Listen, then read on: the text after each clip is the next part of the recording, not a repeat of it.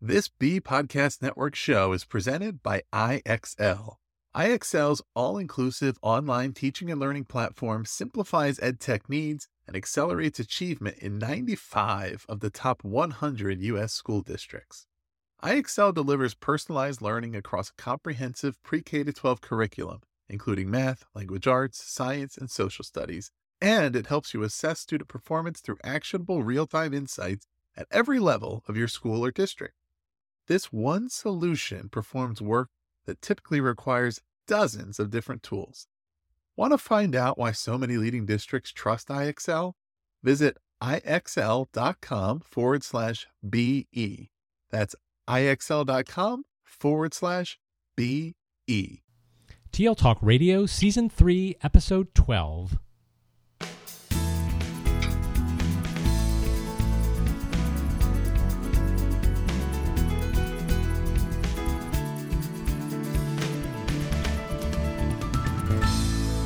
Welcome to Season 3, Episode 12 of TL Talk Radio, a regular podcast with Lynn Fuini-Hetton and Randy Ziegenfuss, where our goal is to engage you in learning, motivate you to share your work, and inspire you to lead for the change we need in schools for the digital age. I'm Randy Ziegenfuss. And I'm Lynn Fuini-Hetton. Good afternoon, Randy. Hello, Lynn. How you doing? I am great. So thrilled today that we're going to be talking with Dr. Michele Borba, author of Unselfie, Why Empathetic Kids Succeed in Our All About Me World. Excited to hear from Dr. Borba as her topic really connects with our profile of a graduate. Dr. Borba is an internationally renowned educational psychologist and an expert in parenting, bullying, and character development. She's an award-winning author of 22 books. Many have been translated to other languages. One of our nation's foremost authorities on child development, Dr. Borba appears as a regular contributor on Today and a featured expert on Dateline, The View, Dr. Phil, NBC Nightly News, Fox and Friends, The Dr. Oz Show, and The Early Show. So Dr. Borba certainly keeps busy, and we appreciate the time that we have with her today. Absolutely. Welcome, Michele. Oh, thank you. I'm so delighted to talk to you all. Well, we're very excited to talk to you about this topic of empathy. And we've been inspired by your book, and I actually watched your TED Talk the other day, and it was riveting, very interesting. Love the stories that you share in there. So maybe we'll hear a little bit about some of that too. Let's start off with the topic of your book, Unselfie. What would you say is the big driving question behind writing that book? It was one statistic from the University of Michigan that was frying me, and that is they've been tracking incoming college freshmen across zip codes for over 30 years with this simple little narcissism personality test on how likely are you to step in and help or being concerned about others. And what they began to see around the year 2000 was an absolute nosedive in empathy. Our teens' empathy has actually decreased almost 40% in 30 years, while at the same time, it's increased in terms of narcissism, 58%. Well, there's a wake-up call for every educator, because when narcissism goes up, empathy goes down, bullying goes up, racism goes up, hate goes up, and everything that every educator from East to West Coast is telling me is happening right now. So then it was, if it's happening, what's causing it? And most importantly, what can we educators do to really turn this trend around so we raise kids who are smart in mind as well as in their hearts? Sounds like if we can crack this nut of empathy, it might have sort of domino effect on a lot of the other issues and challenges that we're not only facing in our schools, but certainly in our world. Go back, and you mentioned that word narcissism or narcissist. What exactly, how do you define that as a psychologist?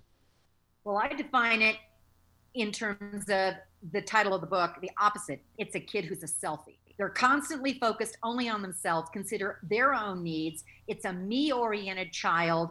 And what we realize is that child is less likely to want to hear where another person's coming from, certainly not use conflict resolution strategies that we're trying to do, not listening for heart or meaning, more concerned about their own needs. And those are disastrous, not only in a classroom, in a safe and caring school environment, but we're looking at leaders across the world who are telling that they may have the GPA that's in the 4.0s are now 7.3s. They may be way up there, but the problem is that our children are not really focusing on each other. So what happens if we continue down that path of self-absorption, the selfie syndrome? What's going to happen to us? What are the challenges or dangers? And, why should we prioritize, both parents and families and schools, the idea of empathy? Well, first of all, there's a tremendous advantage to it that I think most parents in particular don't realize. And that is when I started to cull all the research about it, it began to say that number one, it really does raise a happier child. And that's what every parent wants, because the joy is from the inside out, not wanting all the brands, the materialism, the what do I look like, who am I, and where to get. It fuels their passion. It fuels their innovation. It fuels their leadership. So they're almost more likely to be able to be concerned about others. They become a team player, a more collective player. And that's what we certainly need in today's new world. It's a brave new world where the diversity is going to be a huge piece, and it's going to be a more global world. Mental health needs are going to be much stronger for our children, more stress, because when I began to look at what are the habits that really are going to cultivate empathy, first of all, it's under the umbrella already of social emotional learning, so this isn't new. This isn't tacking on one more thing. It comes under the umbrella of the Safe and Caring School Initiative. But what I'm asking educators to do is look at the 9 habits in Unselfie and then say, which ones are we not doing, or which ones are we already doing, and then figure out how to just take this up a notch, because in the end, this is what we want. It's a child who's also going to be more likely to be pro-social, to be courageous. This is the leader. This is the kid we all want. It's the good kid. In your book, you talk about these 9 habits or competencies. And as I was reading this, I made so many connections, because we've been doing this work around the profile of the graduate and talking specifically about dispositions, and many of these things kept surfacing. And one of the things that I'm intrigued by is this idea of students working together and building their empathy muscles around collaborative practices. As educators, what kinds of suggestions do you have for us, or what can we do to implement best practices around collaboration to support the development of empathy? Well, the best news is when I started collecting the research and the science to support what does enhance our children's empathy, over and over again, many of the best practices we already use in our schools are absolutely in line. For instance, classroom meetings. Not only does research say they boost academic achievement, they also boost empathy. It's my turn and it's your turn. It helps children also tune in and practice emotional literacy, which is the first habit of what we know is empathy. You can't feel for another human being unless you can read their emotions. Cooperative learning. David and Roger Johnson years back told us that, yes, this is what it's going to help our children boost their academic achievement, but the footnote also in their research says it also boosts their empathy skills. The other thing that we know, if we do it right, jigsaw learning. Remember old Elliot Aronson did some phenomenal research on the jigsaw lessons, and he actually implemented those based on what a sheriff asked him to do, is how are we going to help kids in different races get along and stop the race riots that were breaking out in Texas. He created the jigsaw lesson. So the bottom line is we have so many of these that are going to infuse into what we're already doing. It's just going to make our classrooms more engaging for our students, boost their academic achievement, but also give them the practice for these things called empathy building. And I think that's the biggest mistake I see. I've gone into some classrooms and I see empathy as a worksheet, or it's a word of the month. And I've got kids who have come up to me, and from the TED Talk, that was how he came up with me. And I asked this one little guy, why does this, it was bringing a baby in, and it was absolutely phenomenal because the baby comes in once every 6 weeks or so. The kids can't wait for the baby to come in because it's our baby. It's roots of empathy. And what they actually are doing is, they don't realize it, but they're having a real live lesson in emotional literacy. How does Clara seem to feel today? Well, she looks frustrated, says the kids. Oh, how do you know? Asked the teacher. Because her hands are in fists. So what should we do to make her feel better? I'm going, this is just brilliant. But I asked the kid next to me, why does this work? And he said, well, it's because empathy is a verb. How precious is that of a third grader? He said, you got to feel it and do it. You don't learn it on a worksheet. It's not a one-time lecture. You got to experience it. And so many of the experiences we do in our classrooms, that fits that model. It's got to be real and meaningful, or it doesn't apply, and it won't be transformational and help our kids develop empathy from the inside. So I'm making all kinds of connections to that and thinking about some of the things our teachers do and thinking about us as leaders and how are we modeling that for our teachers and our students. So lots going through my mind. We're a one-to-one district. We created this profile of a graduate. Our students have access to a lot of technology. So like most others, they're pretty plugged in. What impact do you think technology and our plugged in culture has on this empathy crisis? Huge. And I'm sure every educator is nodding their head up and down going, huge. Now, what happened around the year 2000 when narcissism went to go way up and University of Michigan found empathy dipping? Our kids became more and more plugged in. In our middle school, our tweens would already tell us that they'd rather text than talk. So they're more comfortable looking at a screen as opposed to the face of another human being. What is the first habit of empathy? You got to turn and look at the person's face to be able to know he's sad. I feel with him. Therefore, I'm going to do something to step in. Now, it doesn't mean that there aren't just wonderful opportunities to use technology for the good. I've seen kids Skyping from a classroom in Detroit to a classroom in Rwanda, where kids are understanding different views and becoming pen pals and Skype pals with one another. I always tell parents, don't just keep texting, but utilize FaceTime so that you can have your child go home and take a phone call to grandma. But you can also prime him. Watch grandma's face real carefully, because you'll know when she's too tired. You'll know when it's time to say goodbye.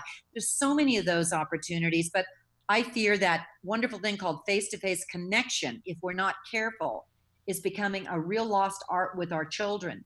And when face-to-face connection goes, then therefore goes empathy. So following up on that, what suggestions do you have for managing our children's use of technology, both in our schools and out of our schools? You gave the example of FaceTime and calling grandma.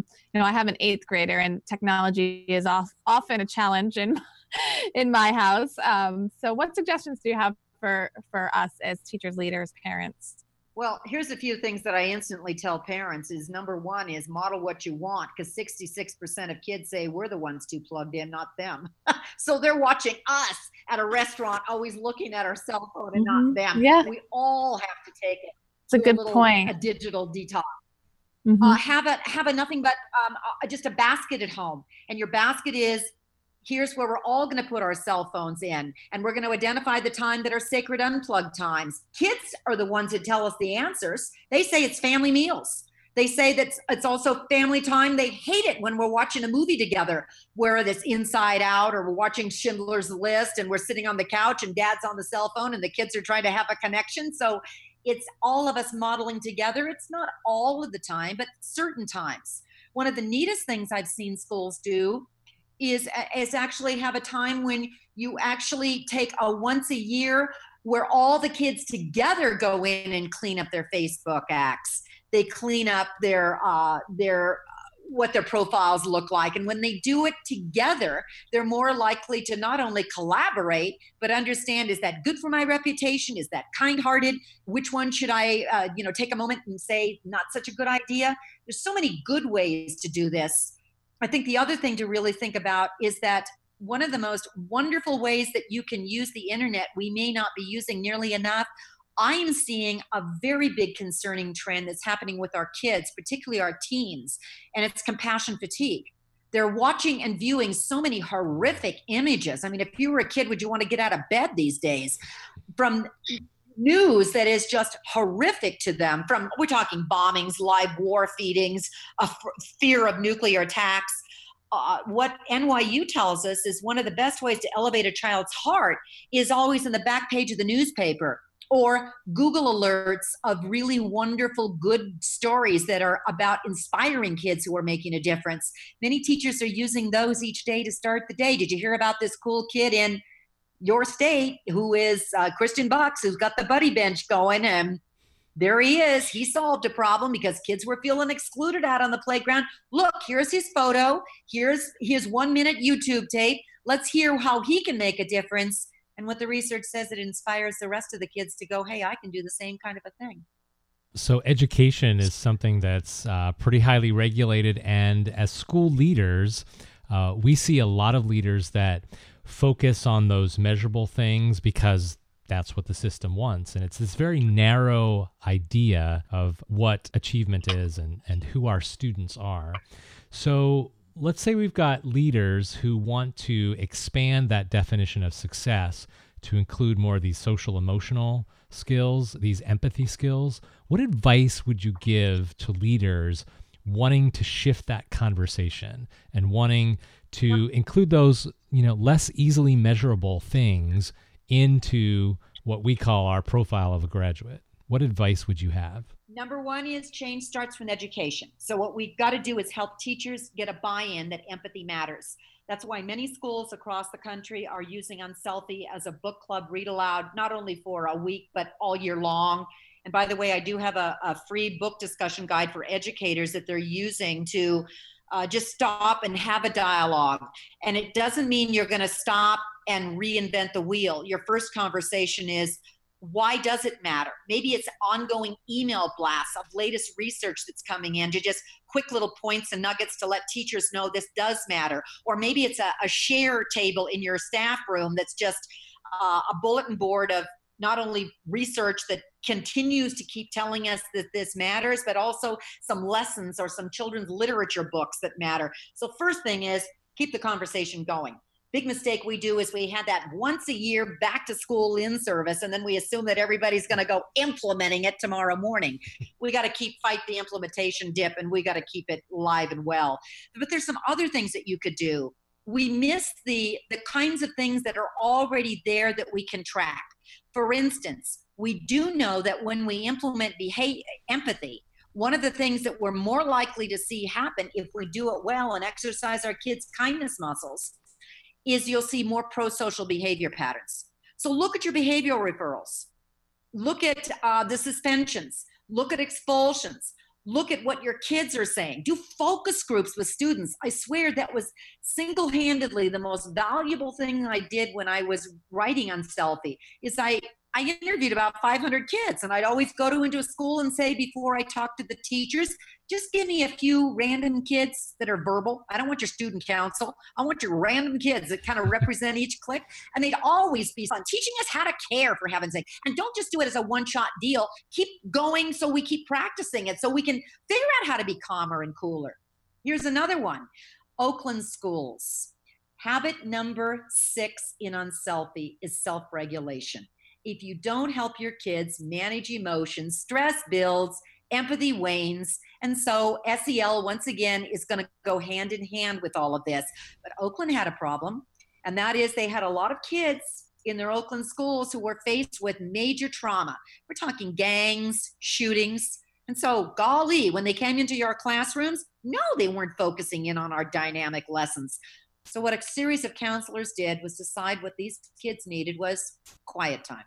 10 minutes in the morning, 10 minutes in the afternoon, and they taught them mindfulness or meditation or just take a moment and don't do anything and veg. But what they discovered is because the kids were learning self-regulation as a habit, choosing whatever strategy that works, by the end of the year, something miraculous happened.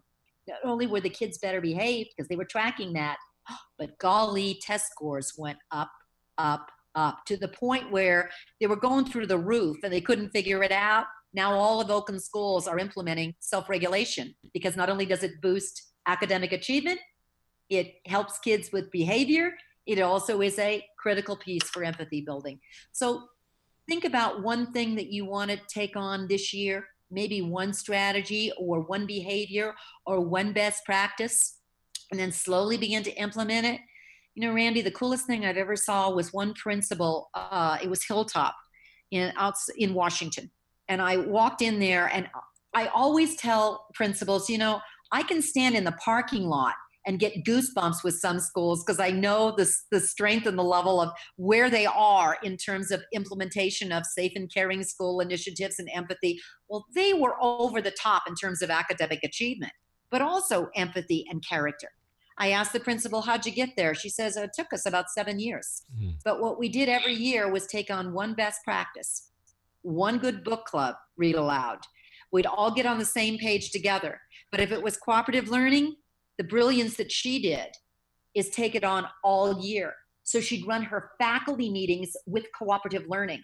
So by the end of a certain period of time, because the principal was implementing it, the staff was now feeling more comfortable doing it, they were now more comfortable and more competent doing it with their students. And that's how they got the rise in their test scores and their behaviors.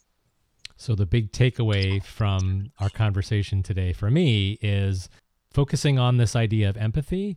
It impacts a lot of other aspects of the culture and then impacts how students learn and what they learn. So this is, you talk about the empathy advantage.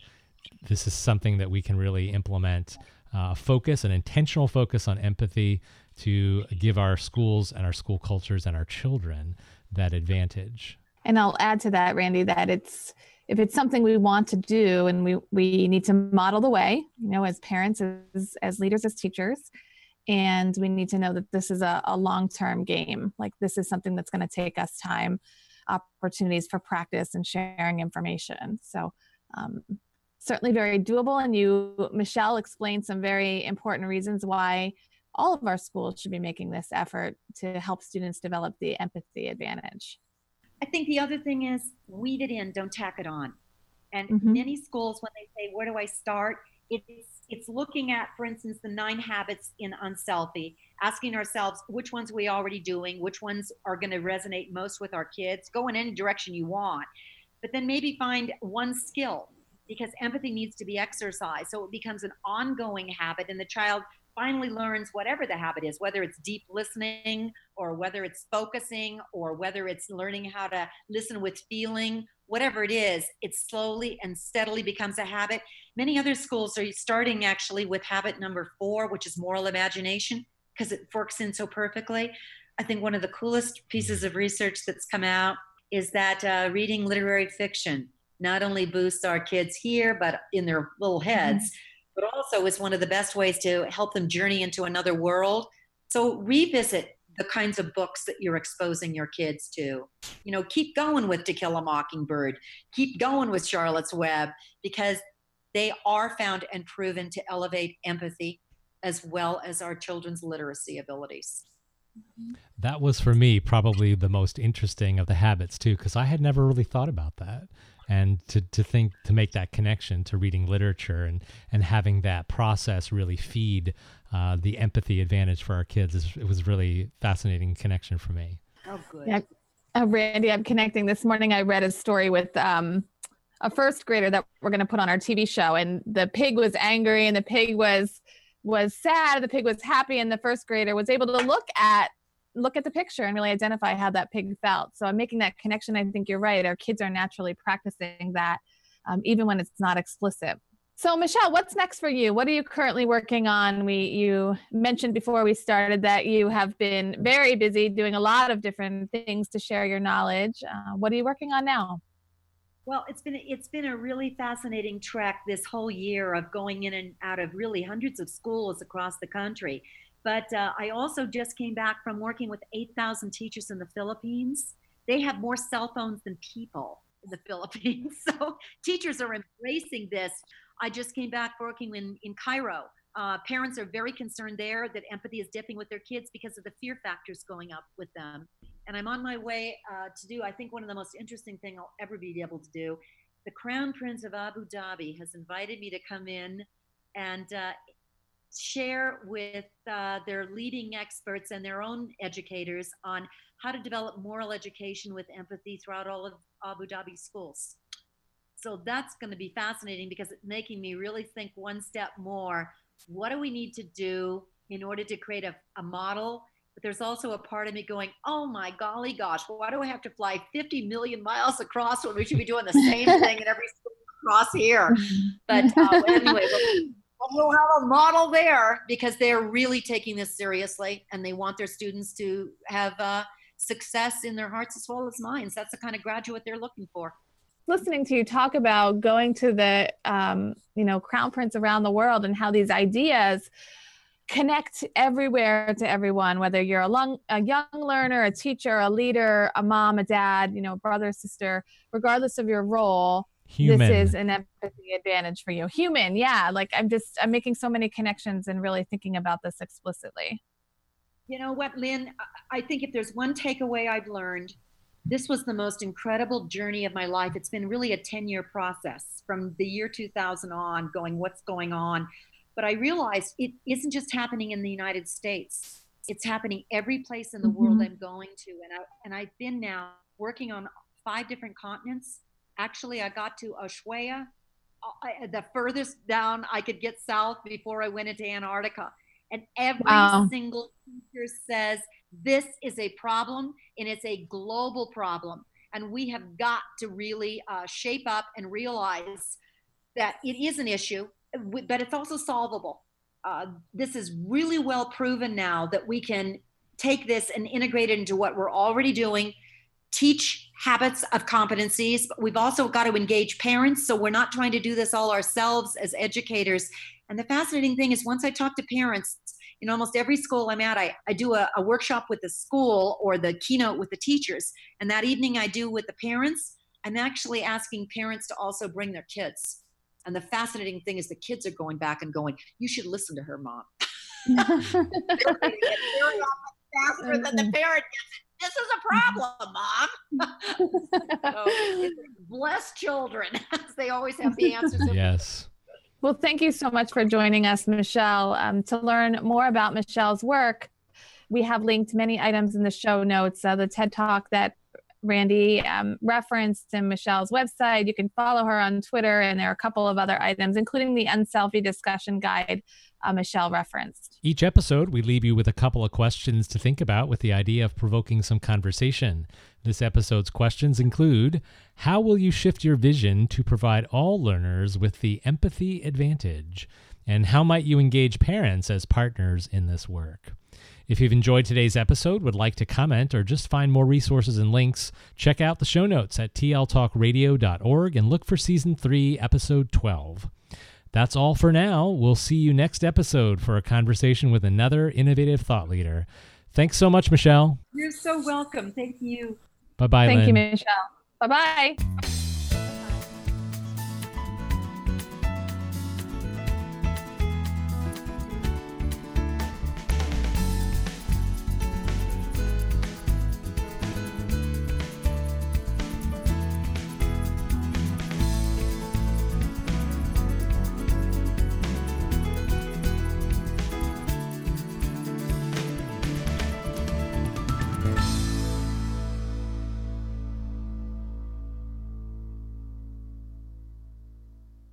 Do you want to simplify your school's technology, save teachers time, and improve students' performance on state assessments?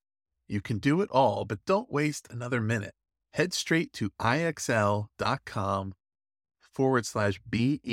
to learn how IXL's research-proven teaching and learning platform can help you achieve all of these goals. That's ixl.com/BE.